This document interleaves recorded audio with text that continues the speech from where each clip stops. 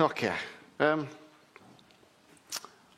You might recall that we started off 2021 talking about rest and about learning to rest in different ways and do different things. And Paul gave this brilliant word at the beginning of the year, and one of the things he said was this. During this next year, so as in this year, I believe each of us will have to enter into rest in a whole new dimension. We have to learn to rest in him, be in him, and live in and out of him. Find our source in him. We have to find the rest of faith and lean our head on the pillow in the midst of the windstorm. And so I kind of...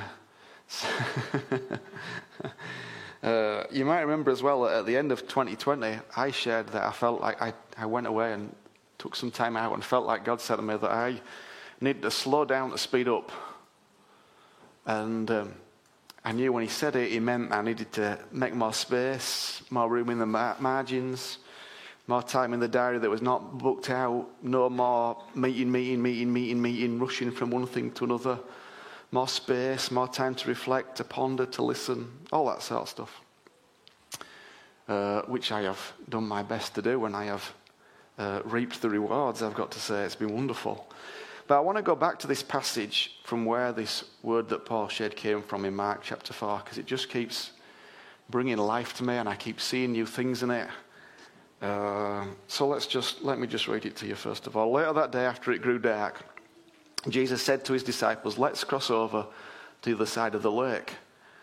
After they had sent the crowd away, they shoved off from shore with him, as he had been teaching from the boat, and there were other boats that sailed with them. Suddenly, as they were crossing the lake, a ferocious tempest arose with violent winds and waves that were crashing into the boat until it was all but swamped. But Jesus was calmly sleeping in the stern, resting on a cushion. So they shook him awake, saying, "Teacher, don't you even care that we're all about to die?" Fully awake, he rebuked the storm, shouted at the sea, "Hush, calm down." All at once the wind stopped howling and the water became perfectly calm. I have a gift of sleep. I can sleep pretty much anywhere. Cars, aeroplanes, boats, airports, my office. Kids could be playing when they were little and I'd fall asleep, like, much to the upset of people around me and much to the upset of people who thought I was meant to be looking after them. But anyways, I particularly seem to enjoy little naps in the late afternoon these days. Maybe it's getting older, I'm not sure, but well, I don't know. You walk into my lounge about 5:30, you'll probably find me with a book kind of collapsed on me. It's not a unique occurrence, is it? It seems, though, that Jesus takes sleeping to a whole other level. Because Jesus was calmly sleeping in the midst of a most ferocious storm. Now, lots of people are focused on the rest of the story when he moves in faith, commands the wind and waves to die down, and they do. And we're told that the disciples were in awe of Jesus. But as I've meditated on this story a lot this year, I've come to the realization that although the calming of the stormy waters was indeed awesome, I am more in awe of a man who can sleep calmly in the middle of a ferocious storm. I find that, as I've pondered it more, I'm more in awe of a man who can sleep calmly in a ferocious storm in a small boat which is swamped with water. And that's probably because I guess I've learned a little bit about speaking to storms and seeing them stilled. I've learned a lot less about calmly sleeping while storms go on all around me. But I'm in awe of a man that can do that. And what I find most interesting is that Jesus was sleeping calmly first, and then he spoke to the storm. Jesus was in a place where he was so at rest and at peace that despite the storm, he could sleep calmly. And this physical storm in the story is a metaphor for the storms in our lives. All the things in your life and my life that make us feel like we're swamped, like we're about to drown. All the things that make us feel like we just can't keep our head above water. It's the violent winds of anxiety. It's the crashing waves of disappointment. It's the crushing power of rejection, the gales of fear, the torrential rain of failure. It's all those things that this story talks about. Because this is not just a nice story about Jesus taking a boat trip. This is a story about stilling the storms of life and how we can do the same. This story gives us patterns and principles to follow in how we calm storms in our lives and in other people's lives. But we've got to watch carefully because we often get it the wrong way around. We want the storm on the outside to calm down so we can sleep and get a rest and a break. We go, when this storm out here ceases, I'll get a good night's sleep. But the pattern Jesus says is, no, you learn to get a good night's sleep so that you can calm the storm on the outside. Jesus is resting and then he quells the storm. So we want the storm on the outside to calm down so we can get a break, but Jesus is resting and then he quells the storm. And by outside, I mean all the things that are external to us, jobs, finance, friendship, relationship, possessions, all the things that are external to us. But Jesus shows us this key that learning to rest from the inside so you can quell the storms on the outside. Resting your head on the pillow and then speaking to the storm outside. You see, Jesus had quieted any storms on the inside of him, which meant he could quieten the storms on the outside of him. Because the truth is, you won't calm any storm on the outside unless you've spent time resting in Jesus, calming the storm on the inside.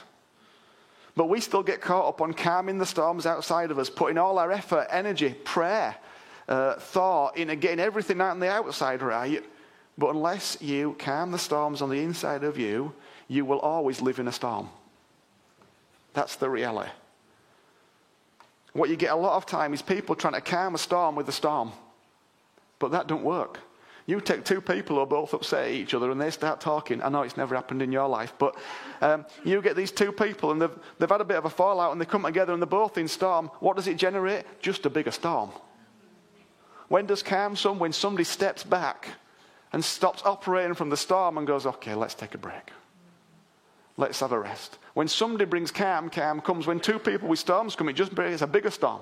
Creates more hassle, more difficulty, more challenge. More things get said that shouldn't have been said. More pain gets caused.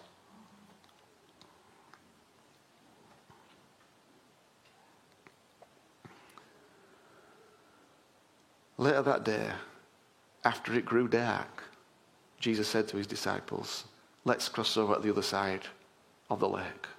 So this whole story is about going somewhere different. It's about crossing over to the other side. And Jesus always wants to take you somewhere new. He's always looking to take you somewhere else. But it's very, very rarely a comfortable journey. Notice they set off after it grew dark. After they grew dark. Which wouldn't have been a big deal for the fishermen of the disciples because they'd have been used to being on the lake in the dark. But I'm fascinated that this little detail is left in. See, whenever Jesus takes us somewhere new, it often feels dark somehow. In the sense that it's not often fun or full of delight and joy. But they're going to make a journey to somewhere new, but it's a journey in the dark. Listen, the most transformative journeys nearly always take place in the dark. They nearly always take place in what feels like a dark and lonely place. Of course, we don't like dark and lonely places, but in truth, those are almost always the places of our greatest breakthroughs. Always.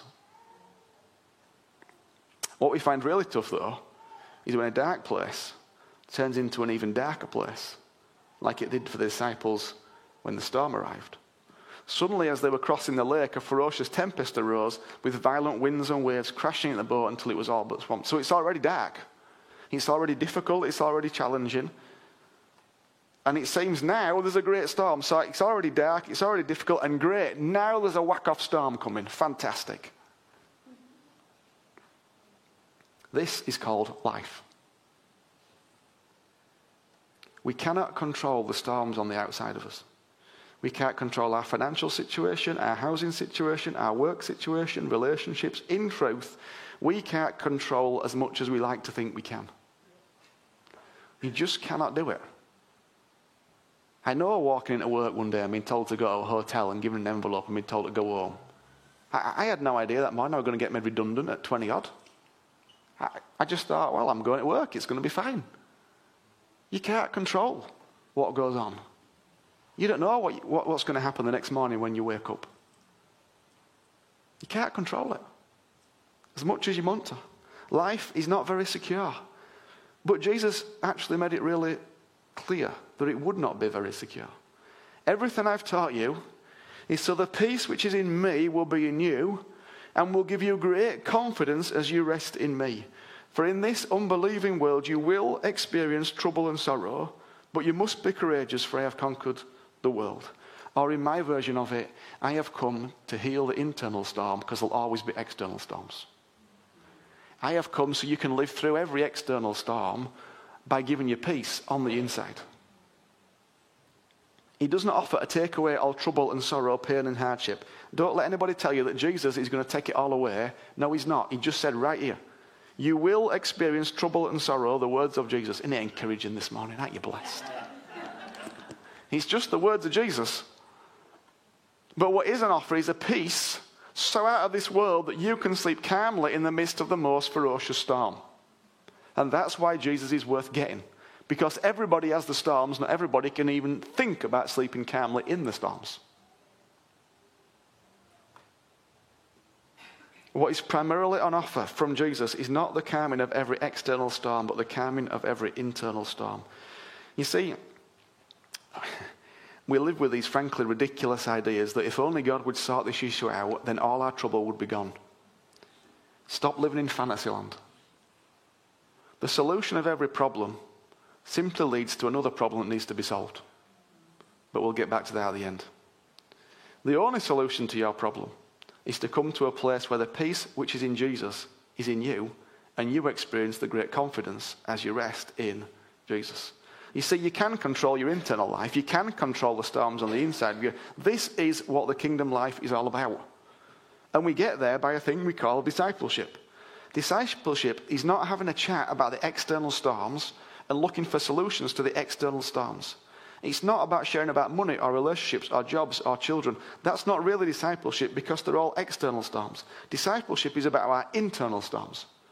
It's about our fears, our anxieties, our insecurities, our worries, our doubts, our pride, our ego, our arrogance. Maybe we could say this: discipleship is about calming the floods of fear, the typhoons of trepidation, the rivers of rejection, the tsunamis of terror, the avalanches of arrogance, the blizzards of brokenness, the fires of failure. That is what it means to be discipled. Yeah. If we are simply sharing about all the external storms, we are no different than any other self-help group chatting about life and offering our advice and experience. Which is good, but it ain't discipleship. It's a pale imitation of what is available in Jesus and the kingdom of God. What sets the kingdom apart, what makes it unique, is that we can have our internal storms quelled so that no matter what external storm suddenly appears, even when we're already in the dark and a ferocious storm comes up, even then, we no longer need to be terrified, but we can sleep calmly as Jesus was. Jesus was calmly sleeping in the stern, resting on a cushion. So they shook him awake. Teacher, don't you even care we're about to die? Fully awake, he rebuked the storm, shouted to the sea, hush, calm down. All at once the wind stopped howling and the water became perfectly calm. We're going to get back to the calmly sleeping a bit later. But for now, I want to walk through how Jesus calmed the external storm. Because in these little 3 steps, you see how you're meant to calm a storm. First of all, it says this, that he was fully awake. That's fully awake. So the first thing you've got to be is fully awake to what the heck's going on. You've got to actually wake up to the fact that there are some storms on the inside of you and become aware of them. You cannot calm a storm if you are unaware of it. You can't do anything about something you are unaware of. First of all, you have to become aware of the storms that rage within us. Fully aware of them. Aware of our doubts and our fears, our pride and our arrogance, our lusts and our loathings. And we work towards a place where we accept them as storms within us. First, we've got to become fully awake. Of course, we think it's easier to stay asleep. We think it's easier to pretend they're not there. Because if they're not there, we don't have to deal with them. Yeah, but they're dealing with you. Because it's a storm on the inside of you. He already is dealing with you. It's already there. Then he rebuked the storm and shouted to the sea, hush, calm down. He actually spoke to it. But here's the thing. He could speak to it because he was in a place of calm. It's very difficult for you on your own to calm your internal storms, because we've already seen that storms, speaking of storms, generate more storms. The way storms can be seized is by some calm speaking to them, which is why we need each other. This is why we need to share and journey with somebody who can speak some calm into our storm. It's why you can't do it on your own. It's why discipleship is so important. Of course, the more calm you find in your own life, the easier it is to speak to the storms that remain. But you may well still need people to help you identify what they are and how to go about calming them down. Eventually, you may well get to a point where you can identify the storms in you, have enough calm in the rest of you to speak to them and find release. But most people are not in that place yet. And even when you get to that place, it doesn't mean you don't need anybody, because by that time, you've got to such a point where you develop such wonderful relationships, you'll never want to give them up. All at once, the wind stopped howling, and the water became perfectly calm. The wind and waves listened, because he created them in the first place. They knew his voice and they obeyed his instruction. You see, when somebody comes along and speaks to the storm in us, it's really important we do what the wind and the waves did. We listen. We listen to those calm words that are spoken to us and receive them into our hearts. We've got to choose to listen, choose to receive them. It's only as we do that we have any chance of the storm being stilled.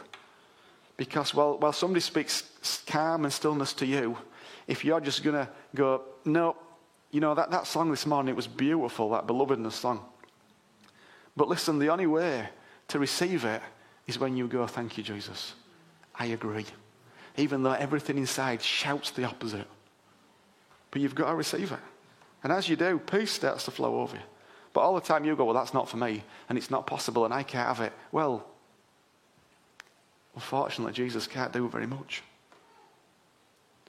Listen, to grow up in the Christian faith is to know what it is for the storms in your heart to be stilled. That's what it means to grow up. It means the storms in your heart are getting stilled. And it's always been important, but I think as we move forward, it's going to be even more important.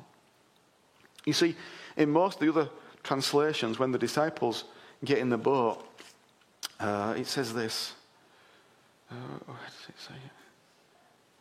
Leaving the crowd behind, they took him along just as he was in the boat. That's a weird thing to say, isn't it? Just as he was. It's a really interesting turn of phrase. How else can you take somebody other than as they are?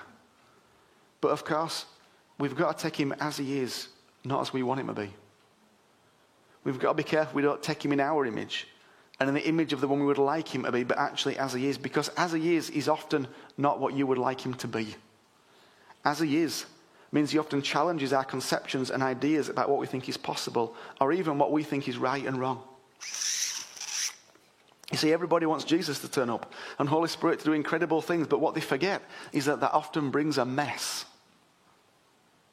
No, really, think about it. Just think about this for a moment. It's really important. See, what nature tells us is when something new gets birthed, it's messy. Isn't it? It's messy. Something new coming along creates a mess. It's far from clean and tidy, and it's very rarely straightforward. On the contrary, it's messy and uncertain and challenging. And I believe we're entering into this new era, and there's a new wave of good things already flowing, and that's going to continue to flow. But that flow will inevitably mean it might look a bit messy, some surprises, some shocks on the journey, some mess we have to work out what to do with. This was normal for Jesus. Think about it. Think about the mess he left behind, if I can put it that way. He healed people whose only income was from begging, but now they couldn't beg because they were healed. But some of them were ill from birth. They had no skills, no qualifications, no talents, nothing. What were they going to do? What a mess he left behind. And he just healed them, walked off. Well, because solving one problem just created another problem. What about all his friends who didn't get healed? I mean, what a mess there.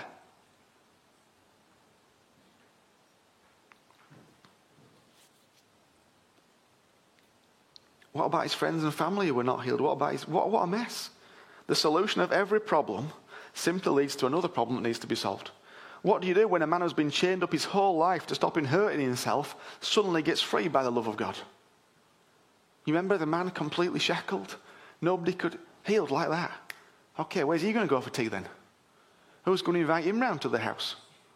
Who's going to trust that that's going to be okay? Every problem creates another problem. Think about the time some men broke through a roof to lower their lame friend to Jesus and the mess they left behind. Who was going to fix the roof? Who paid for it?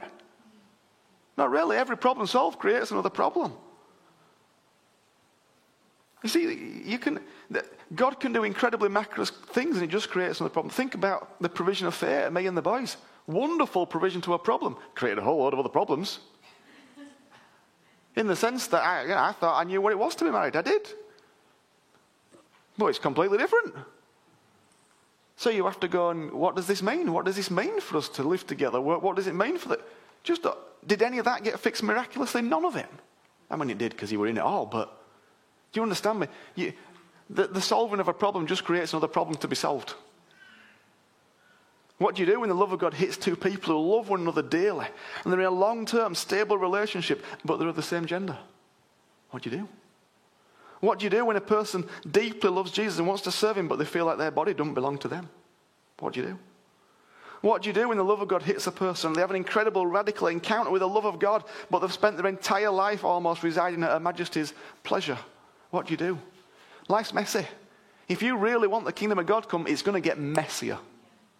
And you're going to have to learn to get used to more mess.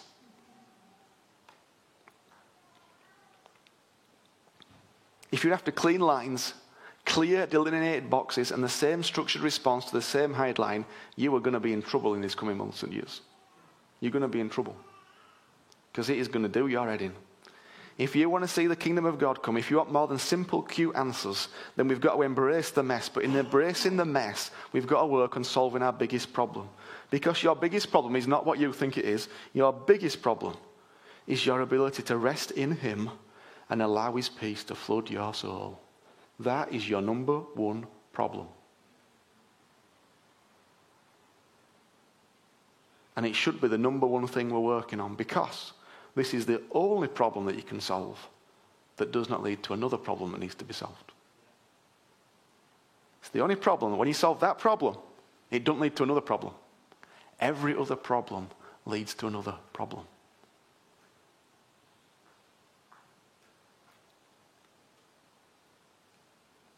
You see, we're still so transfixed on I just need this sign, and I need that sign, and I need the other sign, I need the other sign. Okay, yeah, but listen, as soon as that happens, it just creates a whole load more problems to solve. You are a problem solver. And you will solve it. But the biggest problem you've got to solve is your ability to rest in him and allow his peace to flood your soul. Everything I've taught you, Jesus says, everything I've taught you is so that the peace which is in me will be in you and will give you great confidence as you rest in me. Peace which is in me will be in you. The answer is not finding a solution. Just think, if you spent as much time praying about that rest as you do about the external problems. All that time you spend praying that God's going to fix this, fix that, fix the other, sort this out, sort that out. And you spend all that time praying this verse, that the peace which is in him will be in you and will give you great confidence as you rest in him. You know what happens when you do that? A lot of those problems solve themselves. Because God starts working. Because you're at peace. Because you're not taking a storm into a storm and making it worse.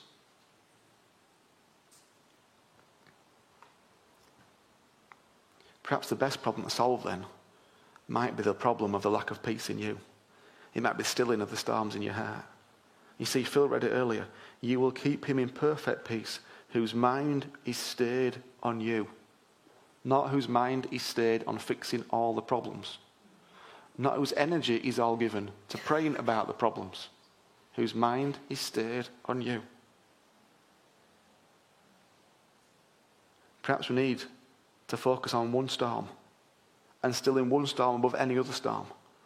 Perhaps it's this problem we need to solve more than any other.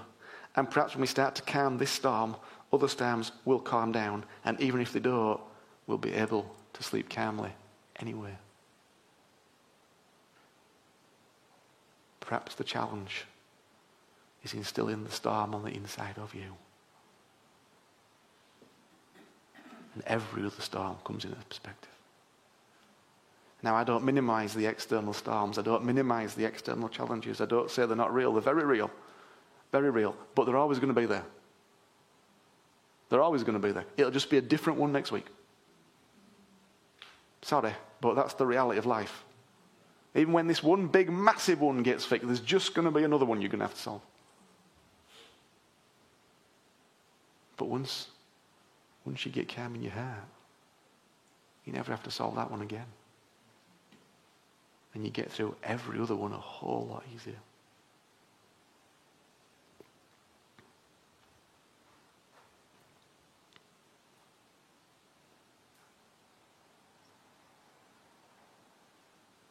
I want to encourage you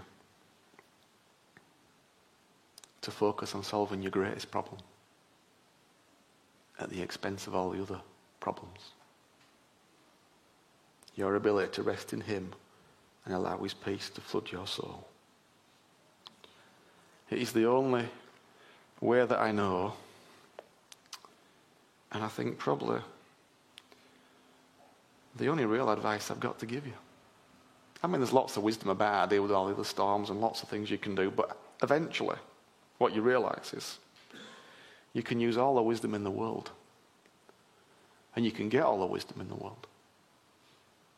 But if you've not learned to still your own heart, you're still in the middle of a storm.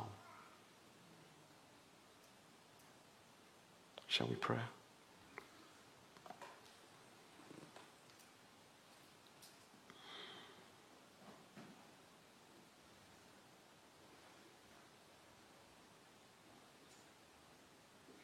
Let's just, you know the storm that's going on in your heart right now.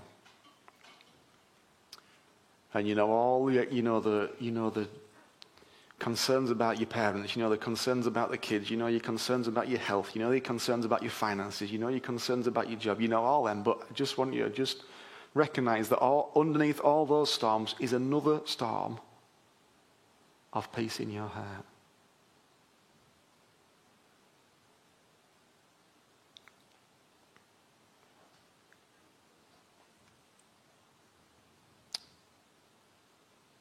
Father, I want to thank you that you said very clearly that everything you taught us was so that the peace which is in you will be in us, that we may have great confidence as we rest in you. Lord, we recognize the storms on the outside of us. We recognize the challenges, the trouble, the sorrow. But Father, we also recognize peace, Lord, which is in us already because you were in us. We thank you for Holy Spirit who lives on the inside of us, who is peace. And Lord, we are asking that peace might be released more and more as we learn to rest in you. That we might focus on our biggest problem, on the greatest storm, and allowing you to still it.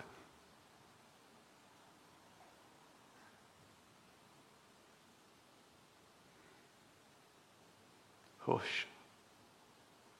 Calm down. We repeat your words to the storms in our heart, Father. And we thank you for your peace. We thank you for those we can walk with who can speak words of peace to us, who can speak words of calm, who have the insight and the wisdom to know what the real storm that needs dealing with is, Father. And for those of us, Lord, who've been running away from dealing with that storm, Father, we ask that you'd forgive us, Father.